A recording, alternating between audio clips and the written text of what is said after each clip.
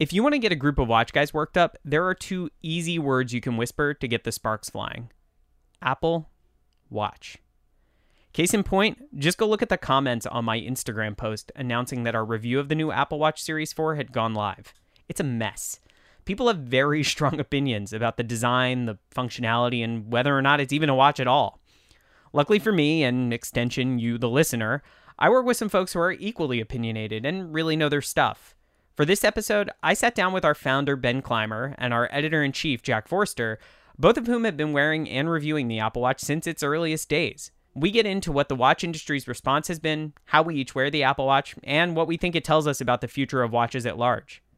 We've also got an interview with John Gruber of Apple blog Daring Fireball, who, in my not-so-humble opinion, had some of the hottest and most interesting takes on the Series 4 of anyone who reviewed it. Regardless of where you stand on the Apple Watch, there is no question that it's the most important watch introduced in the last decade. This is one hell of an interesting episode, and I think you're going to really enjoy it. I'm your host, Stephen Pulverin, and this is Hodinkee Radio.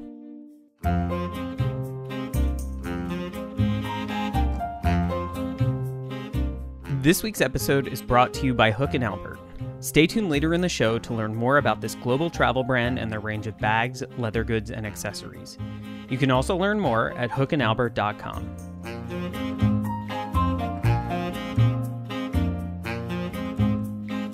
So we're here on the day that the embargo broke on the Apple Watch Series 4, and we ran my review, my week on the wrist, on the site. I have our founder, Ben Clymer. Hello, everybody. And our editor-in-chief, Jack Forster, here. Hi, everyone. So both of you guys know the Apple Watch pretty well. You've both been kind of covering this space for a while, right?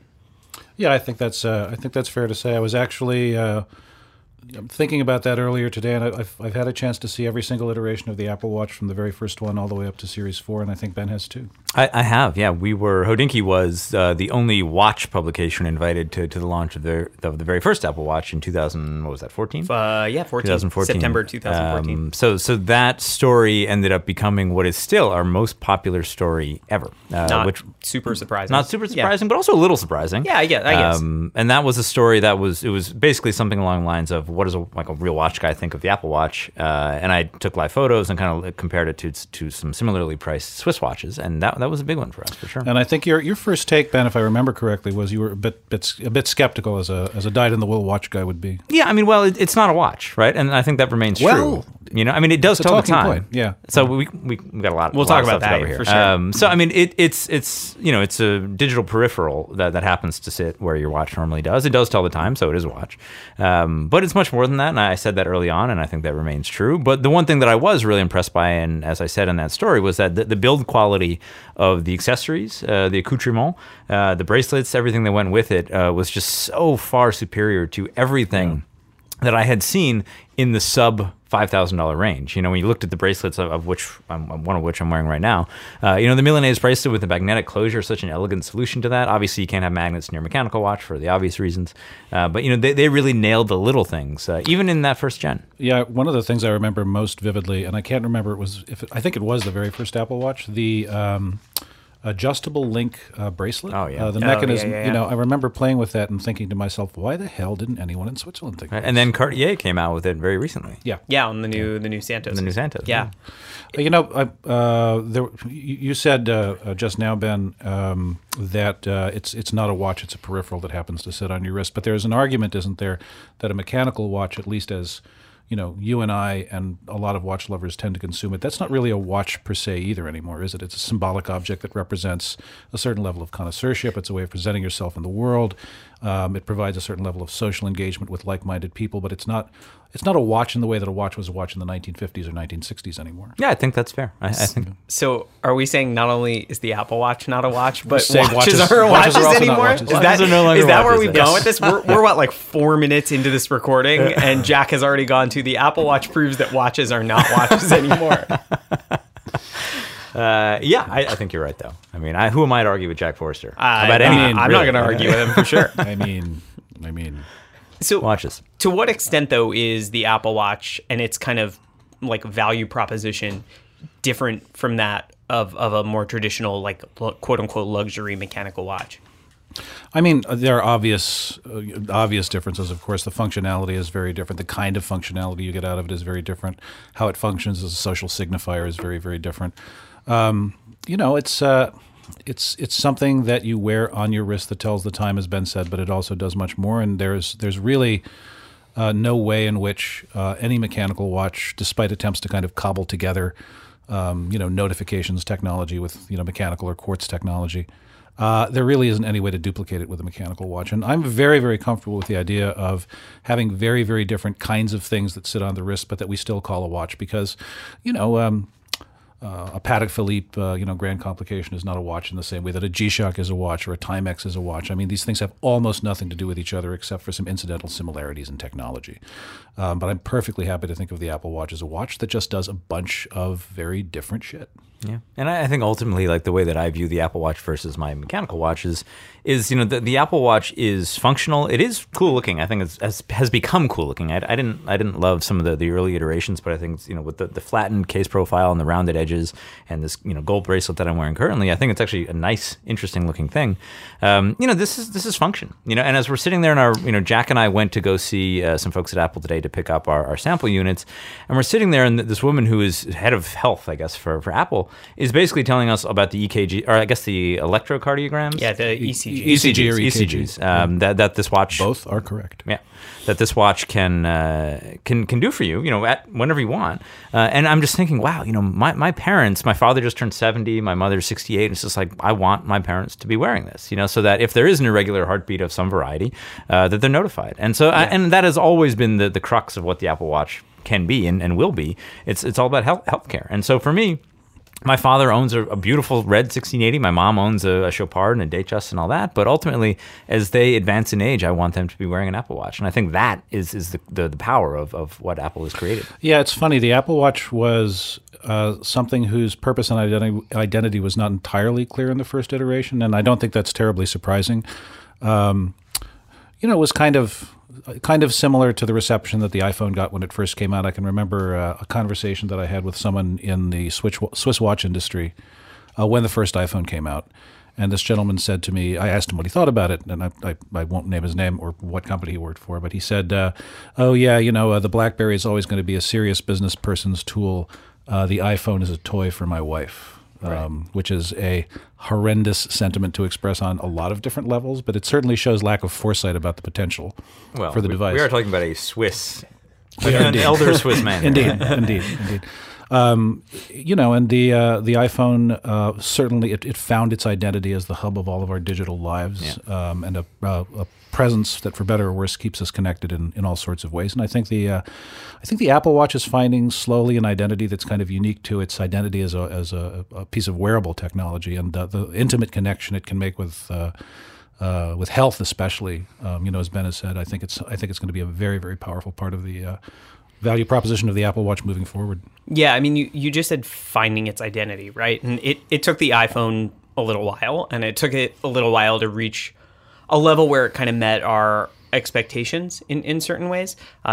We've talked before, I know off mic, about like the days before cut and paste, and like the days before you had apps like an app store. One of the things I think the Series 4 really brings to the table here is it's the first Apple Watch that to me feels like it's really firmed up that identity. Like the Series 3 felt like, oh, now we have cellular, but it's basically a Series 2 with a couple other little upgrades and cell service. Yeah. This is the first Apple Watch to me that feels like it really, from the ground up, like deeply integrated, embodies what the Apple Watch is and probably going forward will be. I thought one of the interesting things about Series 3, though, was there was something that happened with the user interface, where Apple was able to sort of identify the things that, and I think this is something that you just have to find out from putting a product out in the world. They were able to sort of put up at the surface of the user interface the things that they could tell people were most interested in. So suddenly it becomes a really, really useful fitness tool. And I think that was a real paradigm shift for the Apple Watch, and something very important in its finding wider acceptance. I mean, I often wear an Apple Watch on my right wrist as a fitness monitor, essentially as a fitness tracker, and a mechanical watch on my left. And now with the addition of things like real-time EKG/ECG, which is not present right now, but the sensors are all there and it's rolling out in terms of functionality on a software basis. What is it? Later this fall. Later this fall, yeah. I mean, that's fairly incredible. It is. It really is. And I think what's interesting to note is that in the beginning, Apple made such a strong push to have these on the wrists of Anna Wintour and Karl Lagerfeld and Beyonce and all these kind of like really poppy culture folks. And that seems to have subsided a little bit. I mean, it's still very much there, but it's there, organic, right. It's not, it doesn't feel like, everybody has to have the new Apple Watch the day it comes out like it did that first time around. And obviously, we went from having solid gold Apple Watches, which was insanity, but awesome, obviously. To there was a guy in China who bought 2 of them for his dog. Remember that? Yeah, that's I remember that. Cool. Yeah.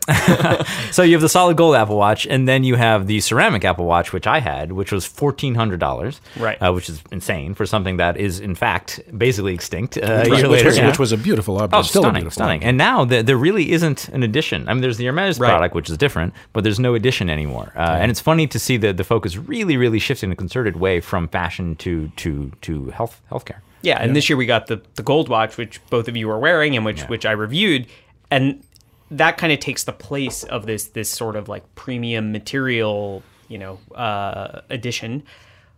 But it's not actually a precious material, and it's the same price, importantly, as the stainless steel models. This is the first time the stainless steel, the space black, and the new gold finish are all the same price. You just get to pick your look, but it's not like a premium product. I mean, I find the whole gold thing kind of fascinating. Except for a couple of things like the gold Apple Watch edition.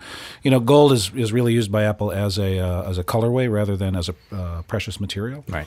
I mean, we asked about this earlier. I don't know exactly what their PVD process is. I suspect it might be titanium nitride, which is a very, very long-wearing, hard-wearing ceramic.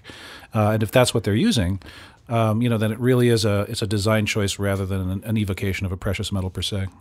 Yeah. Continuing on from the idea of this being a watch or not a watch, we got some comments on social media asking why we're covering this, and in the comments on our own site, to be fair. Yeah. Some people saying this is a computer, you guys aren't a tech blog, what are you doing?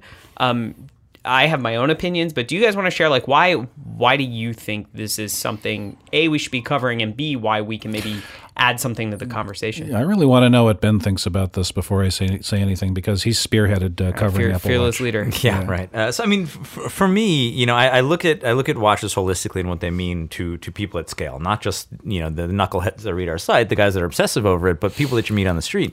And so seldom do you have the opportunity to kind of hit outside the normal playing field in which we're normally playing, and that is to the watch enthusiasts, the guys that want the luxury products. Apple has been wonderful for watches. It's been wonderful for us. It's been wonderful for watch brands, even if they don't recognize it. It got people talking about watches and the wrist as real estate in a way that nothing else could. I mean, Apple's the largest company in the history of the world. They are doing stuff in a way that even Rolex can't compete with. So, Ben, let me pose a question to you. You say it's been good for watches, I think is if I could paraphrase. I would posit that, yeah.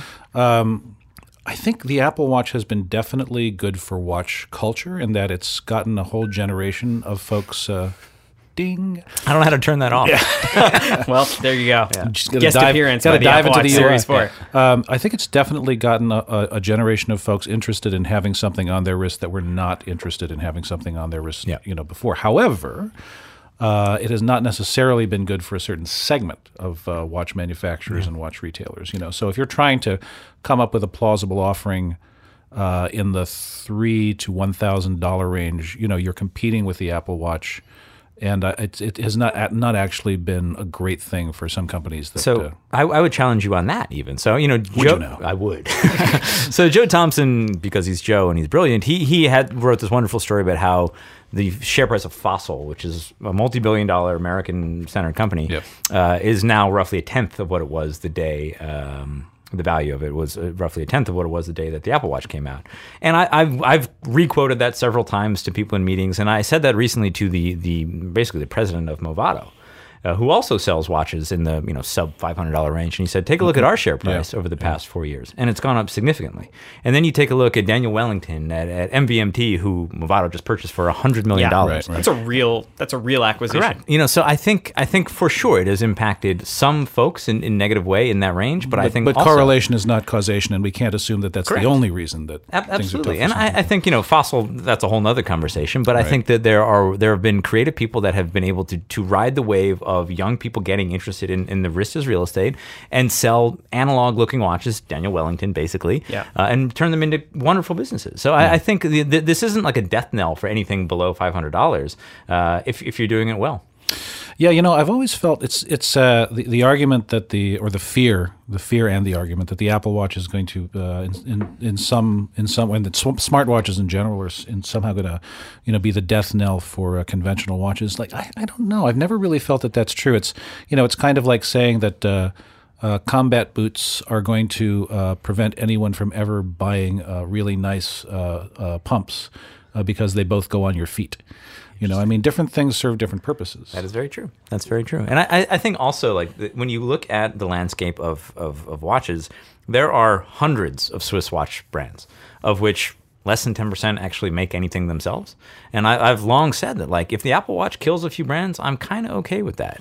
Because there's a lot of bullshit out there that, like, we just don't need. And so to thin the herd a little bit is kind of okay by me. Yeah, that's true. I mean, that could have positive ramifications kind of all the way down the line. Right. I mean, things will be high. The products at scale will be high quality again. If you get rid of the people that are repackaging Chinese movements and ETA movements, et cetera, as their own, then you've got interesting watches. You know what I mean? Then you've got people doing things the right way, the way that we want to see things done. Yeah, I don't think there's any, just as an aside, I don't think there's anything wrong per se with, necessarily using, Chinese-made movements or ETA movements, and I think that they enable a lot of people to get involved in mechanical horology who otherwise would not be able to afford it. I mean, no doubt. When I was in graduate school and didn't have a pot to piss in, a Seiko 5 was a big deal for me.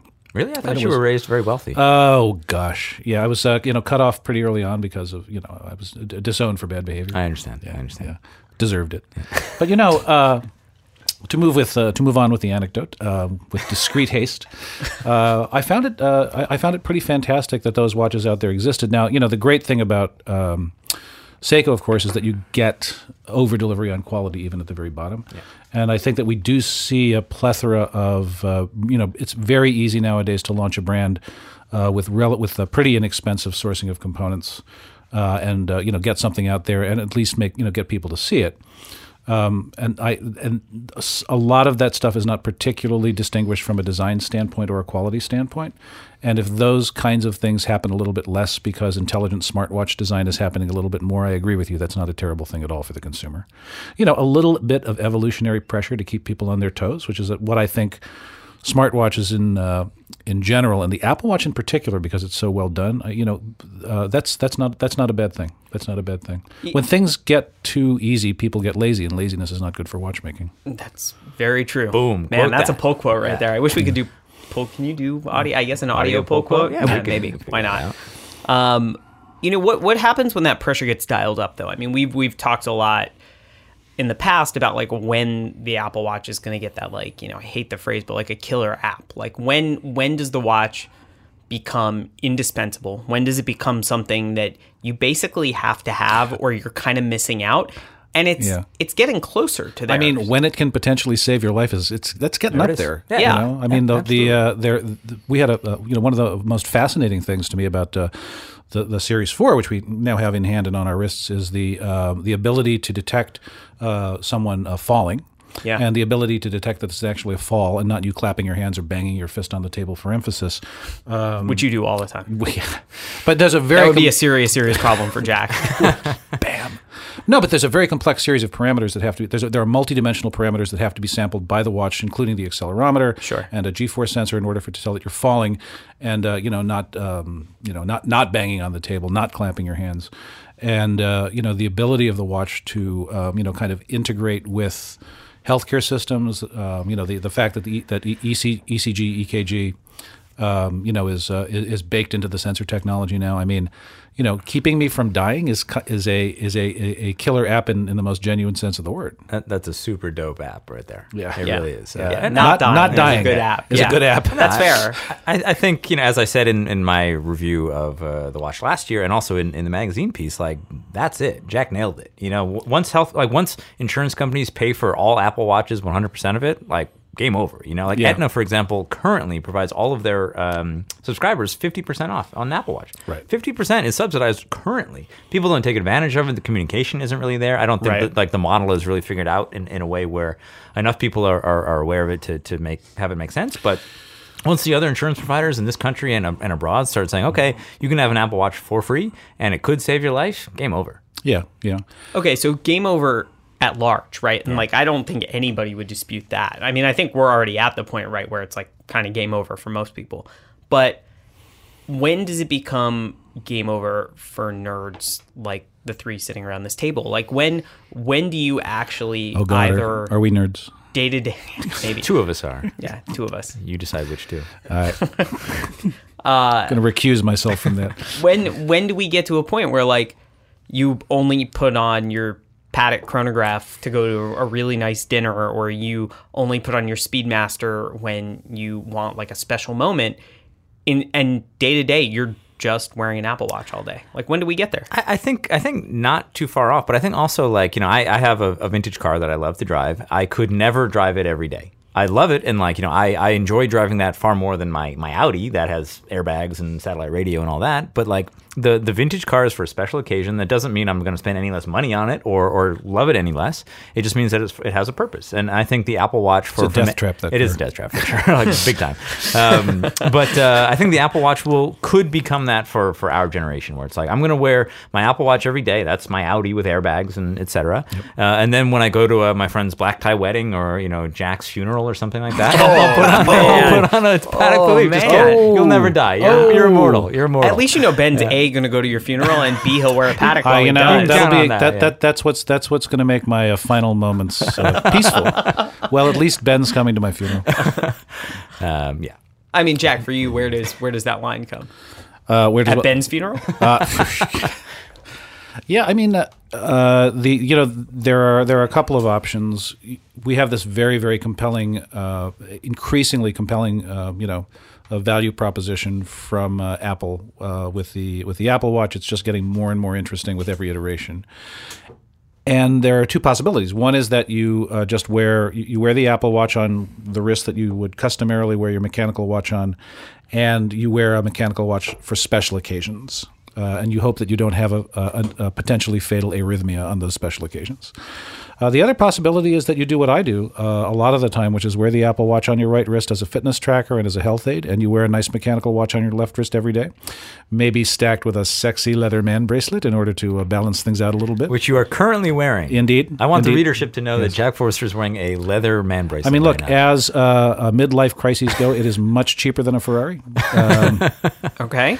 But, it's and for me, that works. It doesn't work. I know it doesn't work for everybody, and I've been doing it probably for 2 years now, more often than not, and it still feels a little strange to me sometimes. But with the notification technology, health technology, again, it's like I like closing those 3 rings every day. I mean, I know it sounds ridiculous, but you can look down and have a graphic representation of whether or not your general lifestyle choices are consistent with a better level of health. Yeah, and I think a perfect analog to this for you, Stephen, is Ben, you said you have to commit to it. You have to. I mean, I've got the Series 4 on my wrist now, and I haven't set it up yet really as a Series 4, so it's got all the functionality of the Series 3, and this thing's dinging, and in the middle of this podcast, I don't know how to turn it off. Yeah. It's complicated, but it's not that hard. Setting a new Apple Watch up does... It kind of stinks. Yeah. I mean, it's incredibly powerful, as Johnny and many others have said. It's the most personal device. You can make this thing however you want, with 1,000 different straps, etc.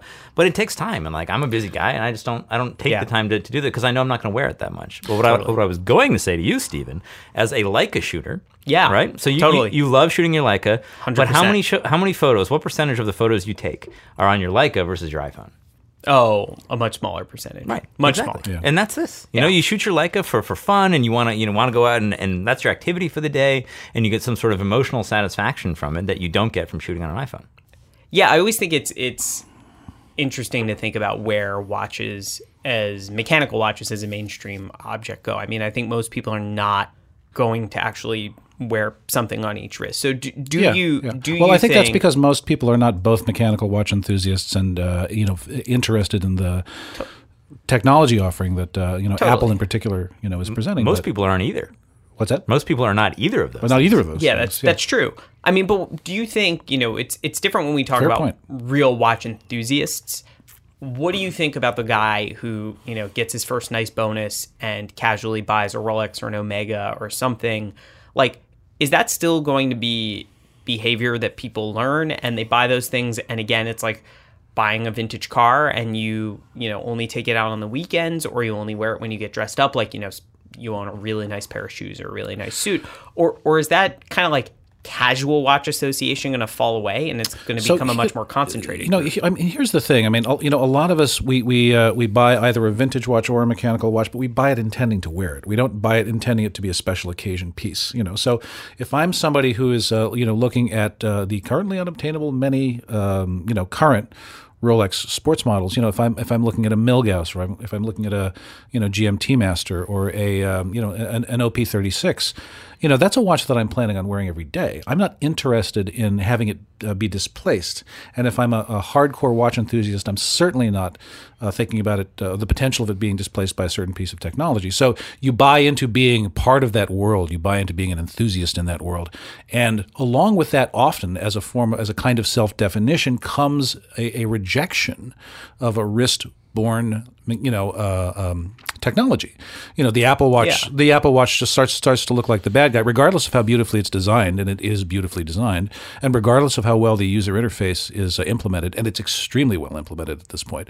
You reject it not because it's bad in and of itself. You reject it because it's part of the identity of being a watch guy, and those people are always somebody for whom the rejection of anything after 1969, when Seiko introduced the first commercially available quartz wristwatch, somebody for whom their identity in a certain sense is wedded to the rejection of that kind of technology and the embracing of analog technology, they're going to be a very hard person to convince. People who enjoy wearing a mechanical watch on a daily basis for what it represents symbolically and for the sense of intimacy that you get with a mechanism that you can't get with an electronic object, they're not going to start wearing. I don't think they're going to start wearing an Apple Watch to the exclusion of a mechanical watch. But wearing the Apple Watch as a fitness tracker, as a health aid, I mean, especially as you get older, and I'm not getting any younger, that becomes more and more compelling. Yeah, I think there's kind of two things I want to pick up on here. One is this idea that it's not going to displace your watch and the watch becomes a special occasion thing. I wonder more, does it just become another watch in your rotation? And, I occasionally, I rotate an Apple Watch in. I know quite a few people who do. Yeah. Is that a behavior that you think actually still gets you most of the benefits of the Apple Watch? I want to kick that question over to Ben, actually, because he was the one who said, fairly early on, you have to commit to this thing in order for it to make sense. You do, and I think to answer your question, Stephen, I think that can happen. And I've used all my Apple Watches for a period of maybe 6 months when I go to the gym or when I'm out on the weekends. Yeah. I said in my Apple Watch review Series 3 that when I would go out driving in an old car, to not have to bring my phone was really wonderful. And so I could phone home, I could get the important messages to me when I needed it, and I had GPS, which is great, without having to bring the phone. So I think it will become, for me, part of a collection, and there will be, today I was wearing a Daytona earlier today, now I'm wearing the Apple Watch. I'll probably wear this for the next 4 or 5 days, through the weekend. And then next week, I fly to Paris on Monday for a fancy event, and I'll be back in a Patek or a Vacheron or a Lange or something. Fancy. Very fancy. Really, really fancy. So yeah, I think it'll just become part of a collection. It's like sometimes you want to wear a perpetual calendar, sometimes you want a time only or a chronograph. It's just it's a different set of complications. So Ben, can we talk? We've talked a lot about the functionality and how the functionality of the Apple Watch doesn't necessarily displace the functionality of the mechanical watch. They provide different kinds of experiences, and we want both. One of the things we haven't talked about is how how we respond to it aesthetically as a design object. And I'm really, really curious to know what your thoughts are on that, and what your thoughts are in terms of the evolution of the Apple Watch as a design object. Yeah, I think it has gotten progressively better looking, for sure. I think if any other company came out with this product, I would be duly impressed, with the fit and finish and the overall aesthetic of it. This is not as good looking as a Daytona. It's just not. It is not as attractive as any Patek Philippe or many Patek Philippe's. Aesthetically speaking, it doesn't speak to me the same way that traditional watches do. But there's a reason for that. Is that this has a life cycle of 1 year. Right. And these Patek, the Patek I was wearing the other week was from 1967, and it still looks great, And I think you have to consider that this is a $300 object versus a $30,000 object, and it's designed for that. And I think for what it is, I think it's wonderful. I mean, relative to the other smartwatches in the market, it blows them away, and I don't think anybody would disagree there. What's amazing to me, to sidebar a little bit, is that there's nobody really competing with Apple at this level in the smartwatch game. We have in terms of the whole package. In terms of the whole package, with the phone, aesthetics, UI, functionality. I mean, there are some other really high end phones that can hold a candle to the iPhone for sure. Some might even say better in some ways. Certainly in laptops and other peripherals, but with smartwatches, there's nobody. So in terms of the Apple Watch being a nice object, I think someone who's written really interestingly about this is John Gruber on Daring Fireball. Yeah, who we're going to have on the show in just a couple minutes. And has a lot to say on... there's a wonderful quote from his story. Apple doesn't just want to win the race; they want to win it in the nicest looking car. Yeah, I mean, which I thought was a wonderful. It's funny you say that. I have that paragraph flagged right here on my laptop in front of me, waiting to pull that out. Before we have John on the show, I think we should talk a little bit about his review. And his review of the Apple Watch Series 4 is less a specs rundown, less a rigorous road test, and more kind of a thought experiment about what this watch is trying to do, and then how well it achieves that. And then he goes over some of the nitty-gritty things that you kind of have to include. But I thought his story was fascinating because I thought from a technology perspective, Stephen, for instance, your review of the Series 4 was really, really fantastic in terms of breaking down.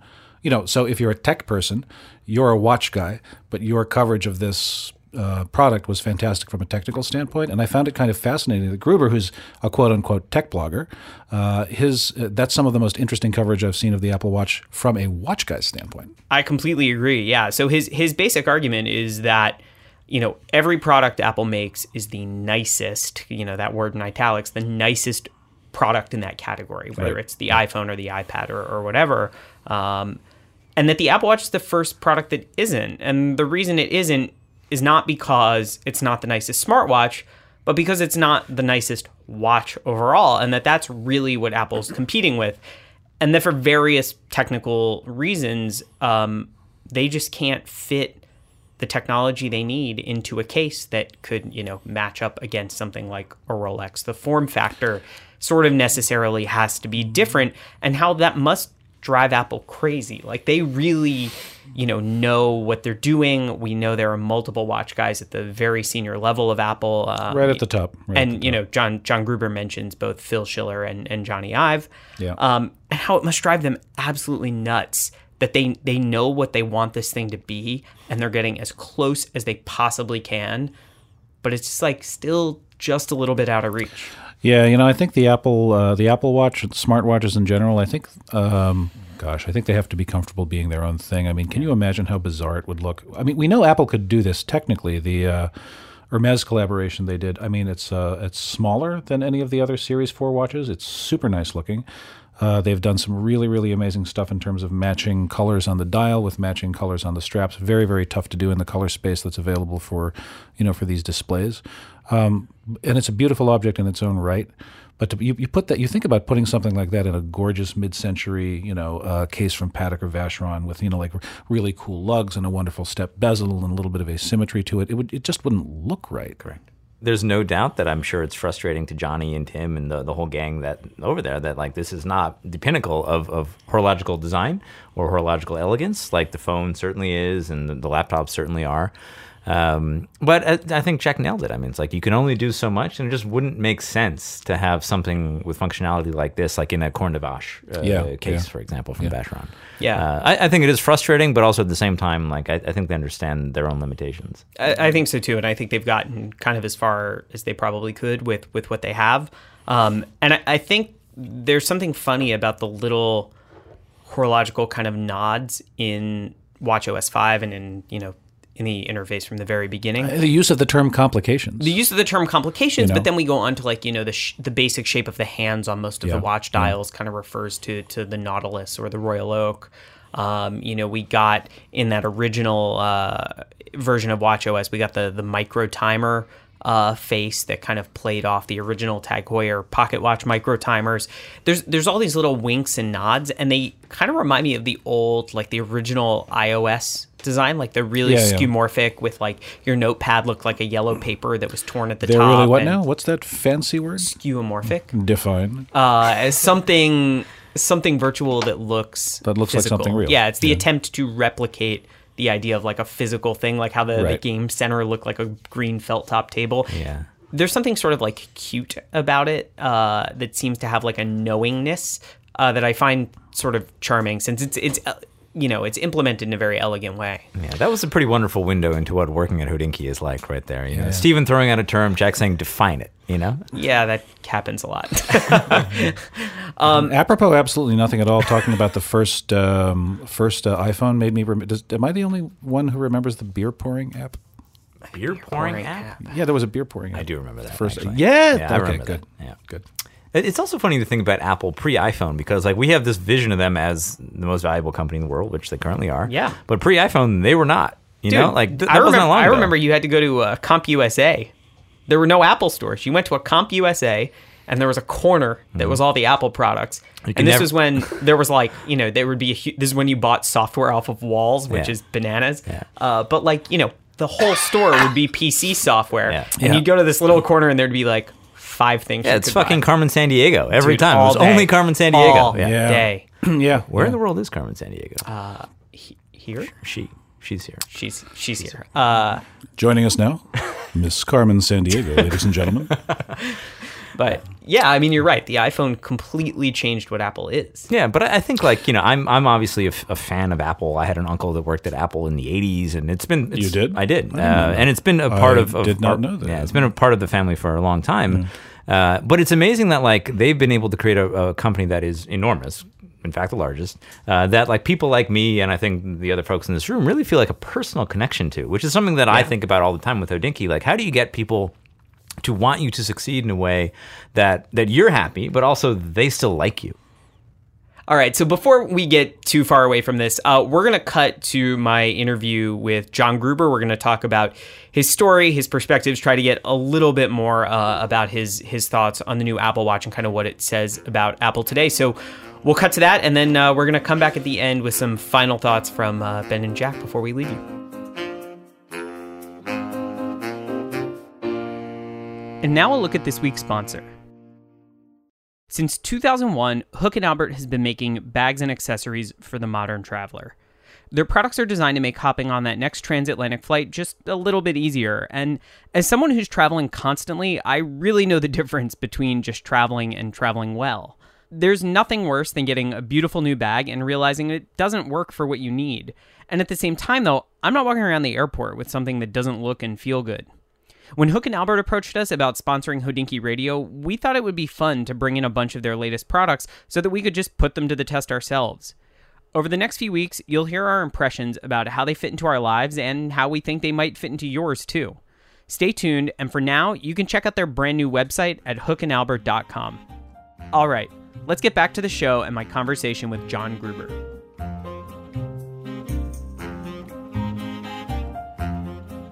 Thanks so much for joining us, John. It's good to have you here. It's good to be here, Stephen. Do you want to tell our audience, just in case there are some people who aren't familiar with you, who you are and what Daring Fireball is? It's hard to explain. Daring Fireball is my website. I'm the only person who writes there. I've been doing it since 2002. I largely write about Apple. I don't really think of it as an Apple site. I just think of it as like the place where I write about things I'm interested in relating to technology and design in particular.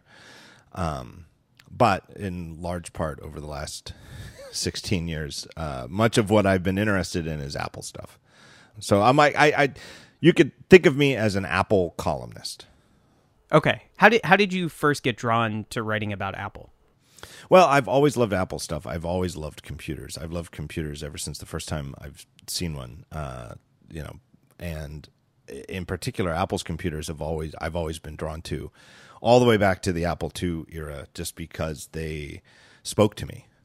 I think that people who listen to this and read Hodinkee know, which watches do you like the most? You can't explain it, and that's how I've always felt about Apple computers. Like, there are things I can explain about it, but at a broader level, fundamentally, they just speak to me. Yeah, that makes total sense. I think you're spot on. I think our readers will and listeners will totally understand that sentiment. Is there, kind of jumping right into it then, is there something about the Apple Watch that speaks to you as well, or do you think of it as kind of embodying something different?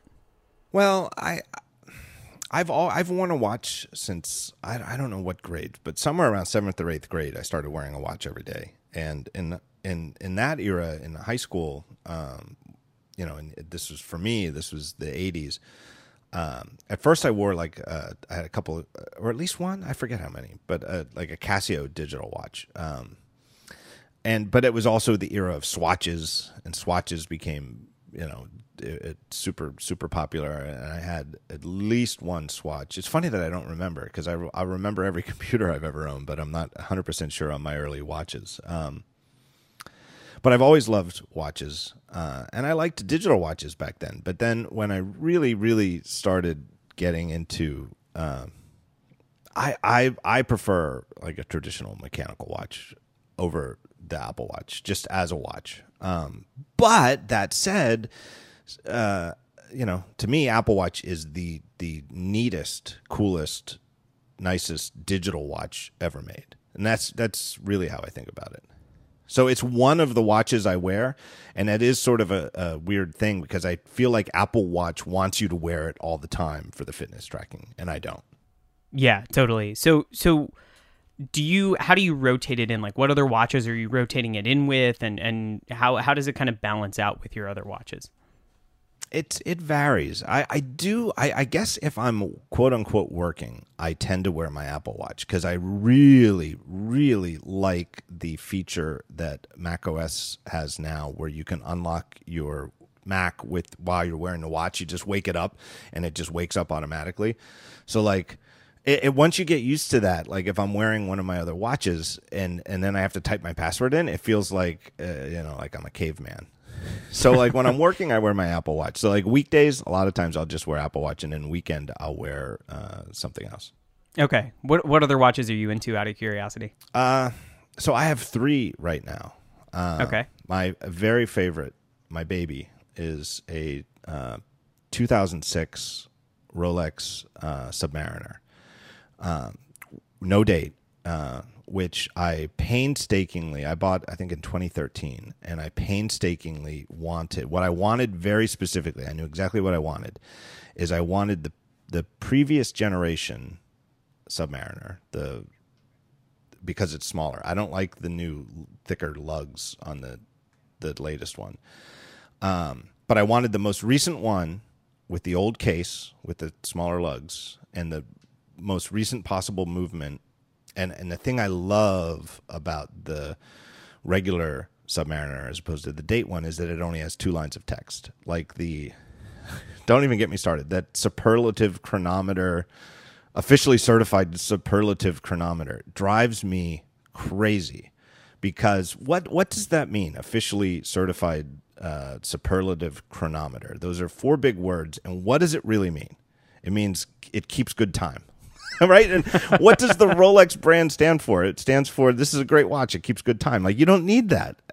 Those extra lines of text drive me crazy. So I don't disagree with you at all. So that's my baby. And I absolutely love it. And then my other 2 are, it's crazy. I've got 2 of them from, I actually don't know how to pronounce the brand name. Halios? Helios? Oh yeah, Helios for sure. James on our team loves Helios. He has a couple of them, and he's had them in for review, and they're really great quality, and they're super cool. Yeah, it's funny because I was going to get the Seaforth, and this is the first generation Seaforth, and he came out with the other one first, and I couldn't wait, so I bought it, and I actually like it better than the Seaforth. Oh, cool. It's nice when that happens, when it's not the opposite way, which is what usually happens. I absolutely love it, and it's crazy because the Laguna is sort of a big, chunky. It's way bigger than any watch I ever thought I'd like, and so I bought it because I just couldn't wait for the Seaforth anymore. I thought, you know what, I'll buy this. I'm probably not going to like it, and I'll sell it or something. And it's now my second favorite watch. That's awesome. You know what? We'll now get a little bit into your review of the Apple Watch Series 4, and I think this is kind of a perfect segue. Is that like you're really a watch guy, which I think some people may not know, but your story kicks off coming from the perspective of somebody who really understands kind of traditional, I would say, like luxury and in scare quotes watches. Your take, if I can summarize it quickly, is sort of that one of the challenges with the Apple Watch is that Apple is really good at making things that are nice, and you use the word nice very specifically, and that the Apple Watch, if it has a kind of place where it falls short, is in niceness, that it can't quite get to the level of niceness as something like your Submariner can.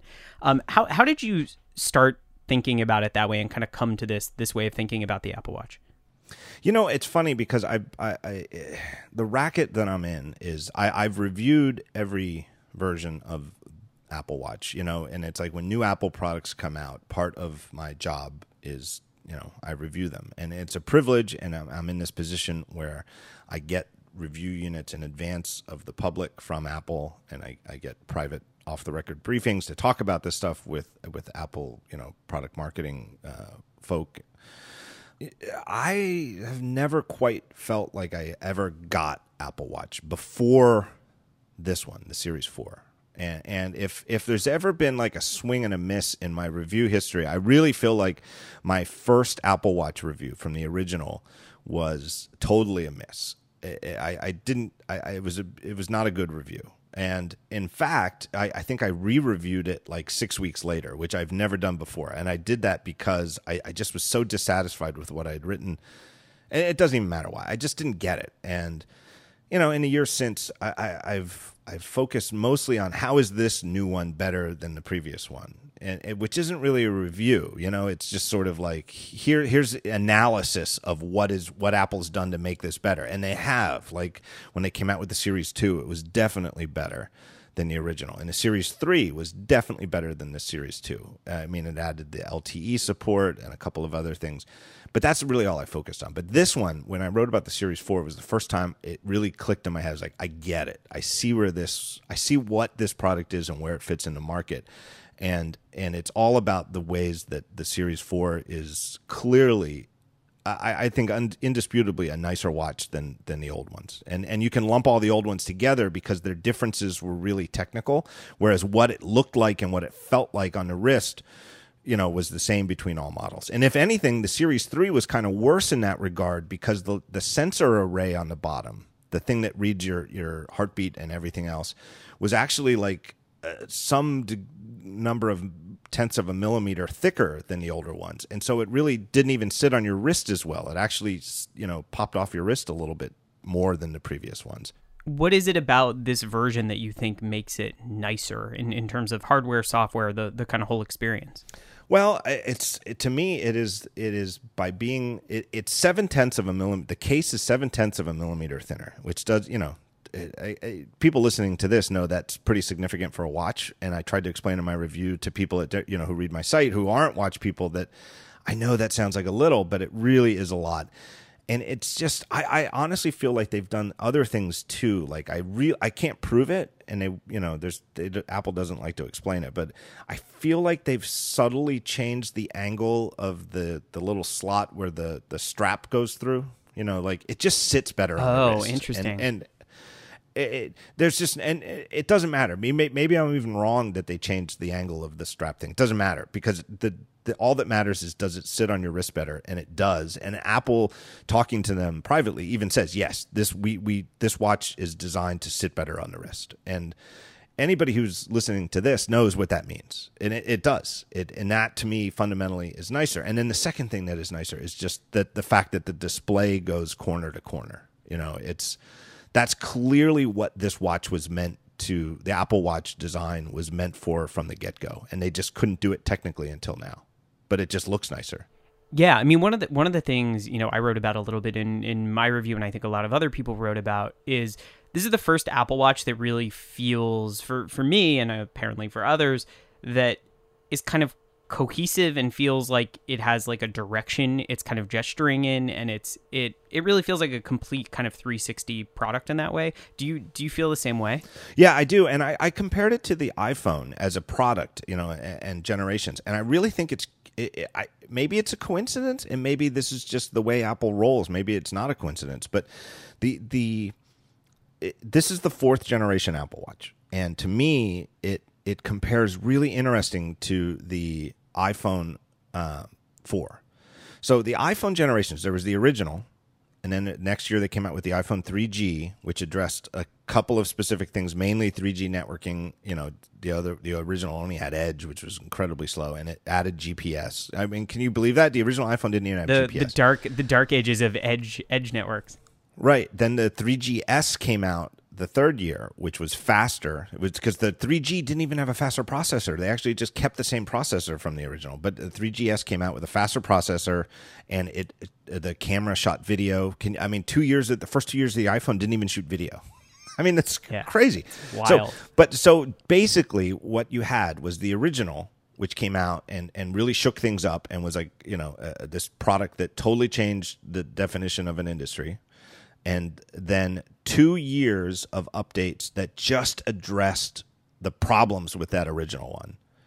And then a 4th generation, which was all new. The iPhone 4 came out. It had the glass back. It had the steel frame. It had a Retina display. I mean, the Retina display is really, that's all you need to even say. I mean, it was just like night and day.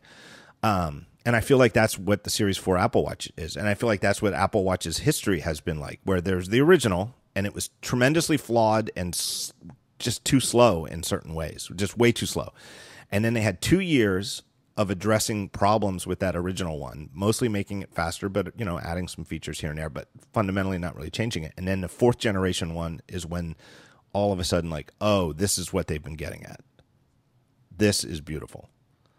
Yeah, I totally agree. And I think, it's interesting to think about where this continues to evolve, thinking about how the iPhone has evolved. I mean, one of the things you talk about in your review is this idea of becoming the nicest watch in the world.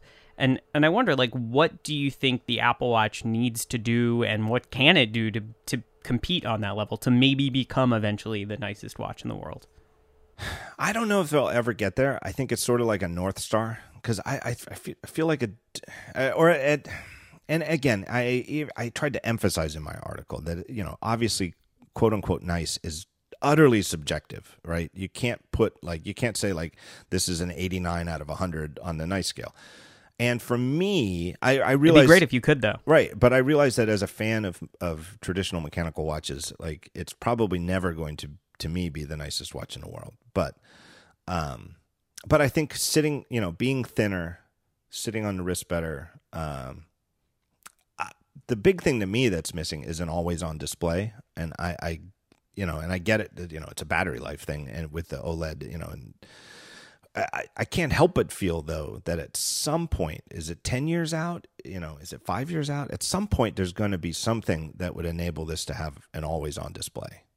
And it's just every time, like, I always say, like, sometimes I'll go out and I'll get coffee for me and my wife, and instead of taking the carrier so I can hold it in one hand, I'll just hold one in one hand and one in the other. It's only a couple of blocks to my house, but when I have a coffee in both hands, I can't check the time with Apple Watch because the raised, I can't raise my wrist without dumping a coffee all over yourself. Right. And whereas if I'm wearing a regular watch, I can just put it in an angle and I can check the time. Like, that's not nice. So there's little things like that. I don't know. But there, and there's other things that I don't know are ever going to change. You know what I mean? Like, everyone's, if anybody ever has a problem with their Apple Watch, it's like, like you bang it or something. It's like the screen technically is glued to the back of the case. Like when you buy a nice watch, there's no glue. It's Right, like, I don't yeah. blame Apple for this. Hopefully there's no Right. glue. I don't blame Apple for this. It is what it is. They're making, but that's not nice. So I don't know. I just feel like it's sort of a North Star. But I also, like what I wrote about in my review, and really was an eye opener. I know that people at Apple, there are plenty of people at Apple who are into traditional watches, including Johnny Ive, who Ben Clymer wrote a terrific profile of for Hodinkee magazine, and he admitted it, and he talked about his love for traditional watches. So they know what they're up against in that regard.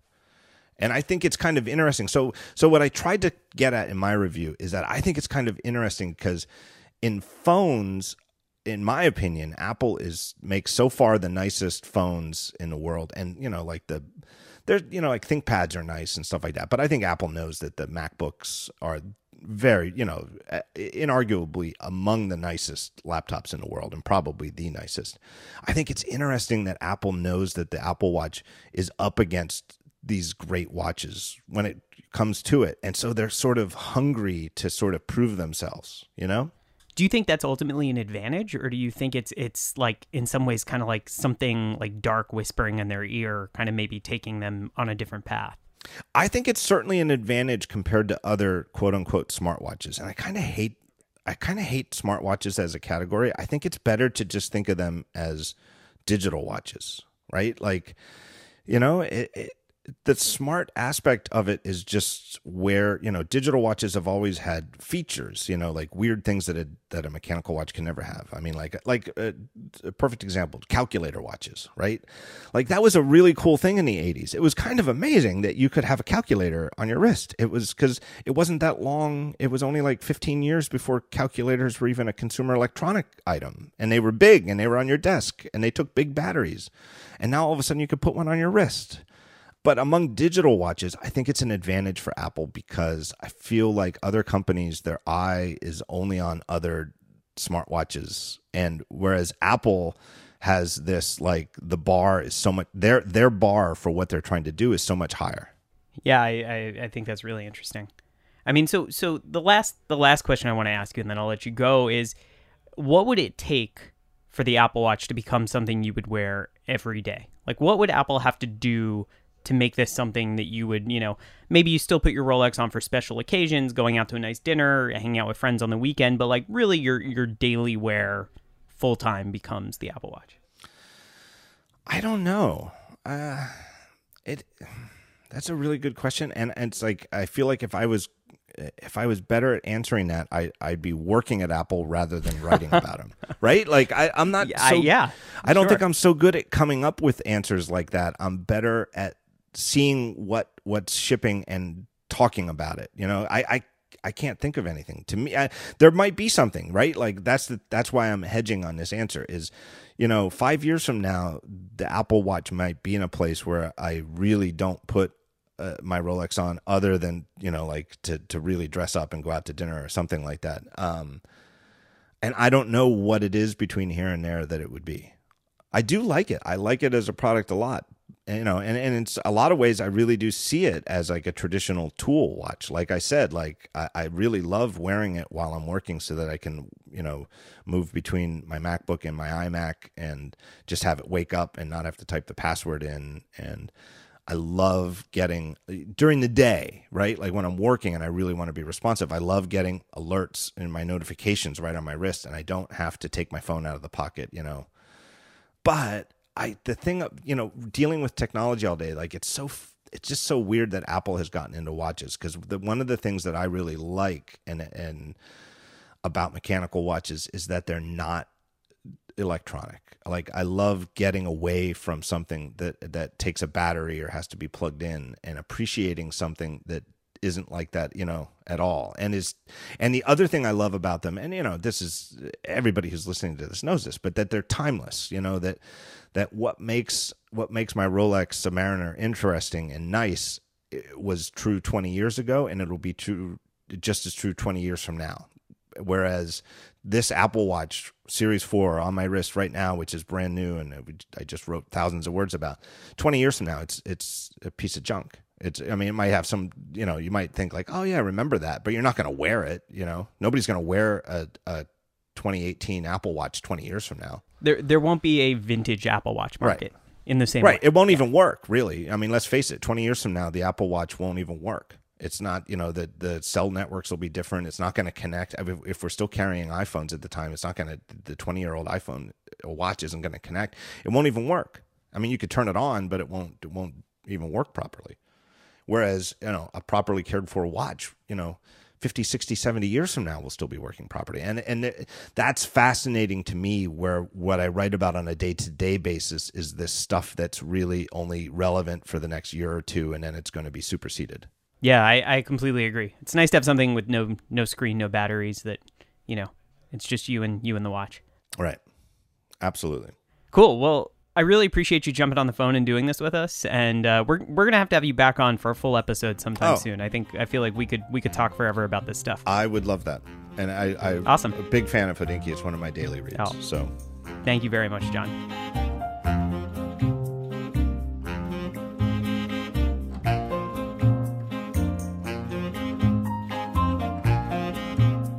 All right, cool. So we are back now to close out the episode with a couple more thoughts from Ben and Jack, and I'll probably throw a few opinions in there for good measure. But it could happen. It's been known to happen. It's gonna happen. Yeah, It for sure will happen. Let's talk a little bit about what this means outside of Apple. What does it mean? People ask why we're covering this, all of that. Let's talk about what this means for the watch industry, not watch consumers. You mean what do they think, or what does it mean commercially, or a little bit of both? I would say both. Like, what do people think? I mean, Jack, I know you 1 year famously or infamously wore the Apple Watch to SIHH. Yes. Oh, that was such a boss move. It was so I was awesome. so proud of you for Yeah. that. I mean, Jack walking into meetings with Vacheron Constantin, sitting down and just like putting his hand up on the table with an Apple Watch. Well, because what is that? There were two reasons that I did that. First of all, that particular iteration of the Apple Watch I found incredibly useful. I'm actually really, really, really bad with calendar stuff, with dates and times. I remember, I mean, the worst example is that I showed up once for a flight a week early. To be clear, So I need a lot of help in that respect. Let me just add a little color to this. So Jack and I have worked together professionally at the same company for about 3 years. We were often together before. Jack has no idea what's going on half the time. He's the smartest guy I know, but he's clueless. And I love you, and you know that. But No. It's like, He's not wrong. I mean, I can't argue the But point. only about like times and places. Yeah, Everything right. else, Yeah. he's got it under control. Basically, solid. everything related to being at a certain time at a certain place is as a closed book to me. So I find, I mean, I regard the presence of meetings in my daily life, or scheduled phone calls, as a sort of colossal surprise. It's not my best trait professionally, certainly, but so I found the Apple Watch very useful. Sure. So and I found that iteration of the Apple Watch very useful, under those particular circumstances, because about 50% of the time that I spend at any trade show is spent saying, "I'm so sorry, I didn't see this in my calendar." Turns out Jack just doesn't have a calendar. Yeah, Right. Yeah. Never saw one True. up. Yeah. But the other thing is, I think it's really, really important for people not to be afraid of things. And like the industry, I think the industry has a very weird relationship with the notion of smartwatches in particular and Apple Watches in particular. Apple Watches in particular and smartwatches in general. It's very strange. I mean, they're tools. Smartwatches are tools, and in the case of Apple, because this is what Apple does, they've made a very, very beautiful tool. They've made a very aesthetically compelling tool. And if we are so ideologically opposed to the notion of the smartwatch, and by us I mean both people in the industry and watch enthusiasts, if we're so ideologically opposed to this thing that we never actually experience it, then we don't know what we should or should not react to on the industry side. And as enthusiasts, everybody's happy to offer an opinion, but, unless you've actually experienced this thing and, tried to get a sense of what it's like to meet it on its own terms and make it a part of your life. I mean, look, everybody can offer an opinion, but not all opinions are necessarily valid. And an informed opinion is more valid than an uninformed opinion. I'm going to go out on a limb and say that. So what do you think that means, though, for the industry folks? I mean, like, do you hear people colleagues we work with in the watch industry, either on the U.S. side or the Swiss Yeah, side, yeah. like, do you hear them talking about this thing? Like, I mean, what are they saying? I think the brands with a sense of confidence about their USP, their unique selling point, brands with a sense of confidence in their own identity. The Apple Watch is not a threat to them. I mean, the Apple Watch is not a threat to Rolex. People wear Rolexes for different reasons. The guy who wears a Speedmaster because of its interesting technical history and connection to an unparalleled history in he aerospace. says waving around his hand with a Speedmaster on it. It looks sweet, by the way. It does. It looks Thank really you. good. Everybody loves a Speedmaster, but it's like it's a different experience, and I think the watch brands that are secure in their own identity understand that. They don't regard the Apple Watch as a threat any more than they regard the Fitbit as a threat, because they serve a different function, and that is not to denigrate what Apple does at all. But I mean, come on, I don't wear a Speedmaster on my left wrist for the same reason that I wear an Apple Watch on my right. Yeah, They serve a different purpose. I think you're completely right. I think you're completely right. Say that again. You, sir, are completely correct in everything you've ever said. Jack's been waiting for that all day, man. No, I think ultimately Jack is completely right. I really enjoy the interactions that I have with folks in the industry in regards to the Apple Watch, because it is the one time where they're humble in any way. And I love everybody in the watch industry, and I'm a part of it. I'm a big part of it in some cases. Yeah, you might be. And he's kind of a big deal. Kind of a big deal. That's basically what I'm saying. And sometimes it's just like, oh man, like these are just, people take themselves so seriously. Like, these are just watches. They're not that important. And when you're talking about Apple, who could literally write a check for basically the entire Swiss watch industry in cash, it kind of reminds you that this just isn't that big of a deal. That Rolex, Patek, Omega, they're wonderful 100%. brands, amazing, but it's just there's bigger fish out there, and it's nice to remember that. Yeah, and we don't have to get so. I mean, the idea of competing with Apple if you're a mechanical watchmaker, what an absurd concept on a certain level. You're not. Aside from the fact that they both sit on the wrist, you're making completely different products that appeal for completely different reasons. And if I were running Rolex or Omega, which I don't do right now. Major news breaking soon. Yeah. But were I in that position in the Swiss watch industry, I wouldn't be worrying about the Apple Watch at all, because it's not an existential threat to good, honest watchmaking. It's a different thing. It's just not. Yeah, it's a different thing. It really is. And I think most people that have been around the block once or twice, or have an understanding of what Apple is and what this product is, get that. I think the people that push back are those that live in fear. Yeah. It's like when your dog gets old and has cataracts, he begins barking at everybody because he's just afraid of stuff. You know? Yeah. And I think that is all the negative reactions we've seen from the usual suspects in the Swiss watch industry. They're just afraid. But as Jack said, Rolex, Omega, these guys are going to be fine. At least for the foreseeable future. Yeah, for sure. And so we kind of started this conversation by talking about Apple having a really cohesive vision, right? And this roadmap, and that this is a mature Apple Watch that's setting down a particular path, showing us that health and wellness and fitness features are probably the future of this device. What do you think this device means to the kind of broader Apple picture or the broader ecosystem? What does this tell us about those technologies and how they're going to be a part of our lives? Right now, I feel like this version of the Apple Watch is disruptive in a way that earlier versions were not. And the thing that I feel is possibly the most disruptive app moving forward, and it's something that is not yet rolled out, but the fact that there is an ECG application coming out for this device, and that the sensors are there that let you actually look into your own body and see whether or not the electrical conduction system in your heart is functioning properly. That's mind-blowing. So that does not count as time only, right? No. Steven. Bringing the watch jokes, bringing the heat. But it's that's an unbelievable new aspect of this timepiece, and I am comfortable calling it a watch. I am comfortable of thinking of it as a watch in the sort of conventional sense of the word. But the capacity of technology to look inside our bodies and connect what's going on with us internally to the outside world in a way that's meaningfully beneficial. This is maybe one of the few instances I can think of where the sort of surveillance technology that modern tech has given us has a potentially really, really significant upside. Totally. Ben, what do you think about this and how it impacts the future of Apple? I think you get a sense of how important the product is to Apple by how they kind of categorize things in their public statements, right? In their actual financial reportings. And currently, the Apple Watch is not broken out on its own. The iPhone is, the PCs are.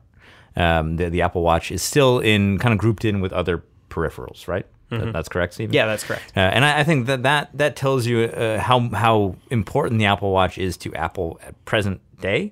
I think with time, it could be something dramatically different. In the same way that it took a while for the iPhone to become the iPhone. It took 3 or 4 generations, and we're just at the 4th generation right now. Right. And Apple did not have the resources that they do now back then. And they were still able to create a product that was so far beyond anybody else, and so ubiquitous in daily life, or what has become ubiquitous in daily life, that I think now, with all the money and resources and talent that they have, I think it's all but a sure thing that the Apple Watch will become worthy of its own kind of vertical when you're reporting financial numbers. Maybe one of these days we'll get numbers. Exactly, but I think it's like we've already seen it. They've reported that they are the largest watchmaker in the world by sales, Right. And I think that is really misinterpreted, and that's been confirmed by Apple that we're talking about revenue. We're not talking about units. Misinterpreted in what sense? So I when that came out, I remember there was a whole scuttlebutt from the Swiss watch industry saying, "Oh, that must be units." It's not units. It's sale. It's revenue, right? That's money. And so I think when you're a Rolex or an Omega or a Patek or a Longines, which is a $1 billion brand, shocking to most, but true, you begin to think like, holy shit, like these guys they're really doing this. Like, of course they're going to sell a lot because they're less expensive than a Longines or a Patek or Rolex. But like when you're talking about Apple's making more money with watches after how many years? 4 years? 4 years. 4 years. Versus, Longines or Omega or anybody else that's been doing this for 100 plus. I think that tells you what could be in the next few years. And the great thing about being Apple right now is they're in a position to, if they want to, play a very long game. I mean, they're a publicly traded company with all of the pressures that come with that, but they're not answering to any sort of larger management structure that has, other interests or agendas that are, perhaps, antithetical to their own. They can function in a way that I think most of us can't even imagine. Yeah, and the thing is, they do have to answer to Steven. And Steven's reviews can be pretty tough sometimes. He's a critical dude. True. I've been known to be tough but fair. Tough Can we but say fair. that? Tough but fair. Tough Tough but fair. Yeah. Tough but fair. I think to close things out, we will talk about my review. Why not? So I kind of Stephen, can you tell me about your review? Yes. Did you review the Apple Watch? I would love to speak about my review. And of I the raised Apple the Watch. subject Should we completely. talk about my review? We No, should. no. How great would that be if you published a competing review like 6 hours later? I raised the subject completely organically, by the way. Thank you. The subject just came up. So at the end of the review, I kind of like where I end up with this, which happened, kind of as the story was being developed. There's a way in which I think this Apple Watch makes a stronger case for giving the Apple Watch a shot. There's still plenty of people who, for whatever reason, whether they don't think they need it, whether they're wed to their mechanical watches, whether they just don't need a watch, Or whether they just need to know that it's time to stand up. Which is the alert that I just got on. Yeah, exactly. I ended up in this spot where it's like, do you recommend this to people? Yeah. And the answer is a very bold and noble sort of, I think there's people for whom this is a must have. Like if you need the health features or you think they're going to benefit you, yeah, you should absolutely go buy one. If you're an existing Apple Watch user who wants a watch that's a little zippier, has a larger screen, maybe looks a little bit different, has a couple additional features, totally upgrade. You'll probably love it. You'll be very happy. Yeah, but hold on, Steve. That's not sort of. You're identifying specific domains in which this is a great thing for some people and not for others. And that's not Completely. fence-sitting or That's fair. prevaricating. That's accuracy. To me, I think the most interesting group of people are the people who, for whatever reason, whether it's they don't think they're interested in smartwatches, whether it's they don't think they need a watch at all, whether they're wed to their mechanical watches, whatever it is, have kind of resisted the Apple Watch temptation so far 4 years. And those are the people who I think really should go out and give this thing a shot. I think we're at a point now where, maybe 2 years ago, if you weren't interested and you were like, I'll try it, why not? You might have ended that experience disappointed for various reasons. Maybe you didn't, maybe you did. I think now you're pretty likely, even if you're skeptical, to pick this thing up and be like, oh shit, this is awesome. Like I'm really going to enjoy this. And those are the people I'm most excited to see. I agree. pick this I agree. device up. The first generation, I remember sending an email to somebody at Apple who had asked my opinion on what it was like after a few days of using it. And just like, I remember I wanted to use it on the weekends or going to the gym, and the time it would take to sync with your phone my was God. hours. I mean, Yeah. Those literal load hours times were were crazy. insane. And now it's almost instant. To be fair, my recollection is that you set up the watch and it started downloading all of your messages. Yeah. And Because I want all my messages. freaked out and turned it off. I wanted all my messages. That doesn't seem that crazy. That's not a big request at all. It's not a crazy request, but I would concur with Stephen. Then, like we've hit a point now where this product is strong. It's really strong. There's no need to make excuses anymore for what this watch is. If you are Apple, not that they ever did, but you could kind of tell they were a little sheepish about it at times, and I think now they should be proud of it. Ben, this is sort of a final question from me to you. This is something I'm very curious about. You have been boy. You've been the cheerleader Yeah. for probably the most important cheerleader on the internet for quite a few years now. Yep. For what the mechanical watch represents. Yes, sir. And analog technology, mechanical watches, Totally, bro. the sense of contact. You're about to get railroaded here. Big time. No, forging ahead with the anecdote. Well, the question, the sense of connection that you have with the past from a mechanical watch is something that really can't be duplicated by a smartwatch. Yeah. So,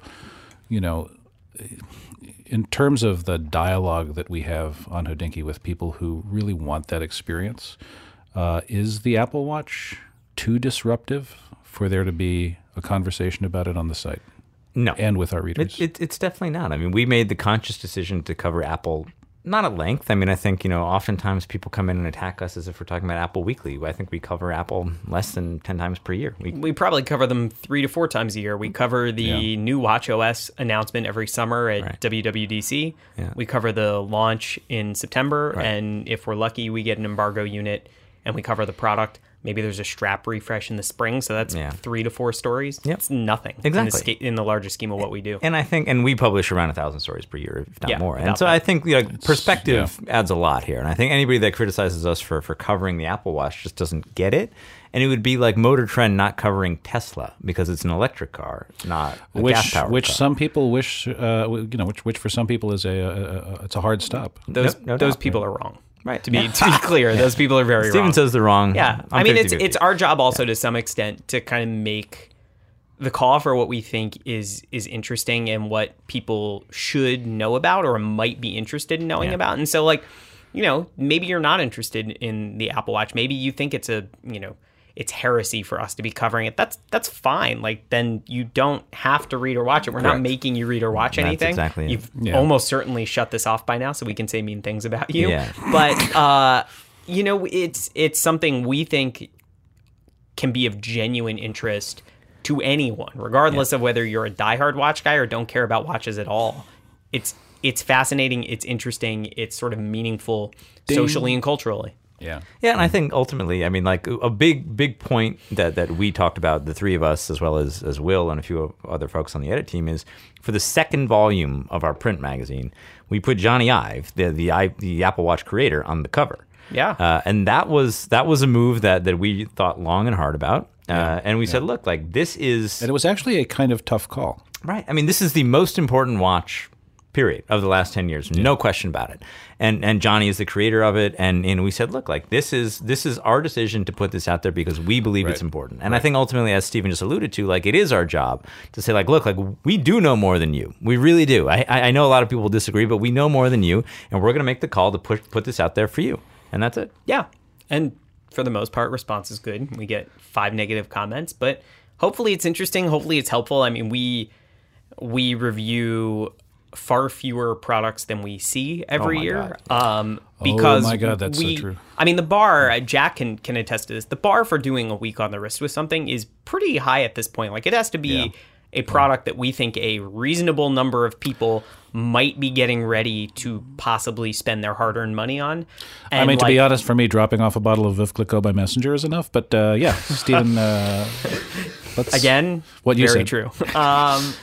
Yeah, we think this is something that like you might want to go spend your money on and you might not. And we think it's worth having a conversation like out in open and in public and putting our names and our opinions on the line to say that like, hopefully you can learn something and hopefully it can be helpful. You need to know about it. You know what it is to me, you guys. One of the things I always loved about Hodinkee is that, and this is from before I joined the company, and now that I'm with the company, I can basically write about whatever I want as long as it's interesting. Right. And the Apple Watch is interesting. There are, we write about, $500,000 watches, but we write about them if they're interesting. We don't write about them if there's something, if they're just, $500,000 because of marketing or because there's a ton of stones thrown on them, unless they're nice stones, which is another story. And the setting is beautiful. But like, from $25 to, $25 million, the only real criterion for Hodinkee is this an interesting thing to talk about? Totally. And I don't think there's any disagreement. I'm very proud of that. I agree. I don't think there's any question. The Apple Watch is interesting. It's interesting. Yeah. And this version more interesting than any previous version. Rainbow Apple Watch. Thoughts? Whoa. I'm so in. Jack is in. He's down. Look like? I don't know, man. Is it? Should we mock that up? It's full pave? It's full pave. Rolex X Apple Watch? Somewhere, Kara just sat up straight and was like, something is happening. she knows. All right, guys, this has been really great getting to sit down and talk about all of this. I think we've gone over some good stuff. This isn't the last of our Apple Watch Series 4 coverage. We'll have some more over the coming weeks and months as new features roll out and there are more updates. Like we said, it's something interesting and it's kind of a part of what we do. So I'm glad we could chat about it a little bit. And thank you both for joining us. Thank you to John Gruber for calling in so we could get some of his insights. Thank you, John. And we'll see you guys next week.